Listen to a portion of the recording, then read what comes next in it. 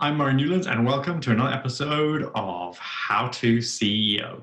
In this show, I'm going to be looking at what CEOs need to know about VCs and their business model. When you decided to become a CEO, the world changed. You can build a billion-dollar company, or you can crash and burn. In this show, we're going to give you the knowledge, the advice, the skills, and the expertise to build a billion-dollar company. So what is it the CEOs need to know about venture capitalists and their business models? Well, one of the things that early investors or early founders don't really understand is what their business model is. Venture capitalists raise money from different sources. The traditional fund, though, is they raise money from pension funds, from maybe super affluent individuals.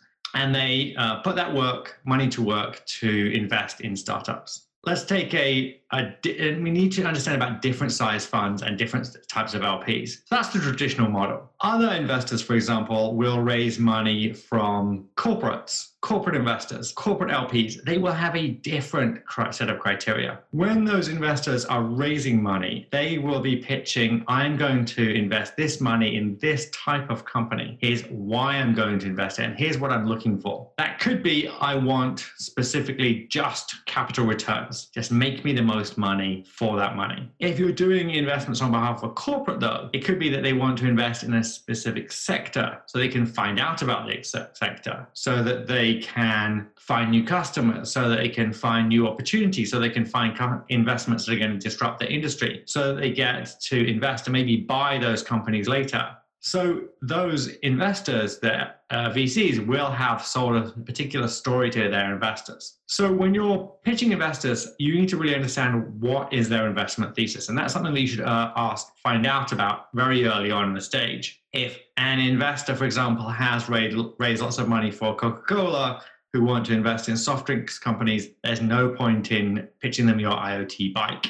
They're never going to be able to invest in it. What are they trying to do with their fund? What return are they trying to get? So think about $100 million fund. They probably want to save a third to half of that for follow-on investment. So then they have, let's say, $50 million to invest if they want to have the rest of it for follow-on investments. Let's say they've just started the fund. How many investments do they want to make out of that? $50 million they've got left for early investments. Well, if you've only got $50 million to invest in early investments and you want to spread it over 10 investments, then you've only got $5 million to invest in 10 companies. So they're probably only going to write you a $5 million check. It's unlikely that a $100 million fund is going to write you a $10 or $20 million check, because too much of their fund is going to be wrapped up in that one investment, and then they're not going to be able to do follow-ons. So the risk is too high for them there. So find out how big is the fund. Another thing is how new or old is the fund. If they've just raised it very, very recently, they have no time pressure. The fund is old and it's coming towards the end of the fund and they've invested most of the money. They probably want to wrap it up quite quickly, and so they'll probably be keener to invest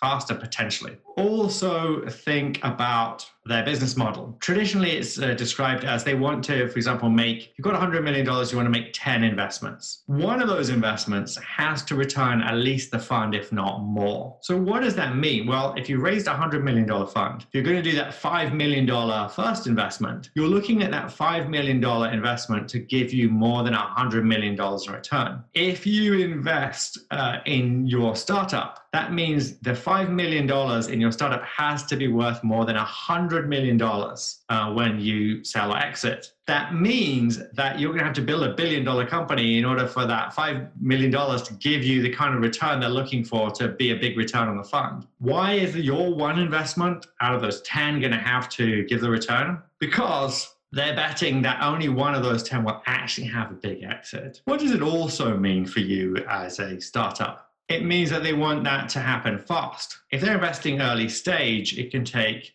5, 10, 15 years for that company to exit. So you need to have a plan as to how you're going to become a billion-dollar company really fast. They don't want to hold on to that money for 25 years. That doesn't help anyone. Also, you have to have a big exit. If you're raising money, let's say you're raising money at a $20 million valuation, you'll committing 25% equity, you're hoping for $5 million for that. If you then sell your company for $100 million, you're not going to give them a big enough return. So what that also means is that if you sell your company for 30, 40, let's say you raise it $20 million and you sell your company for $50, $60 million, for you as a founder, that might be a great outcome. For them as a fund, that's a terrible outcome. You're in one of the losing buckets as far as they're concerned for the return the fund stake. So what does that mean for you as a founder? Well, that means you're going to have to commit to building a big company. So for example, when I was speaking to Vivek from Mayfield in one of the much earlier podcasts I did, if you go in and you're trying to raise a decent sum of money and you say to a traditional fund, hey, I have interested in people buying me at this stage, I think I'm interested in that. I could take the money and I could sell for $100 million,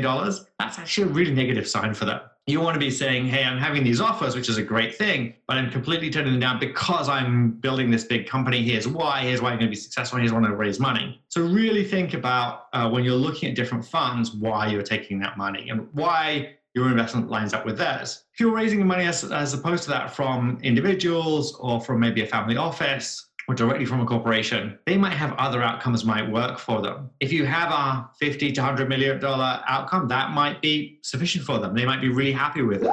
So you need to think about what's going to be a great outcome for you and a great outcome for them. Because if you want to build $100 million, $200 million company, then traditional VC investment might not be for you because it doesn't align with you with what they want. And you'll be pushed in different directions. I'm Murray Newlands. You have been listening and hopefully watching on the YouTube channel, the How to CEO Show. Thank you for subscribing. Please share with your friends, and I'll see you next time.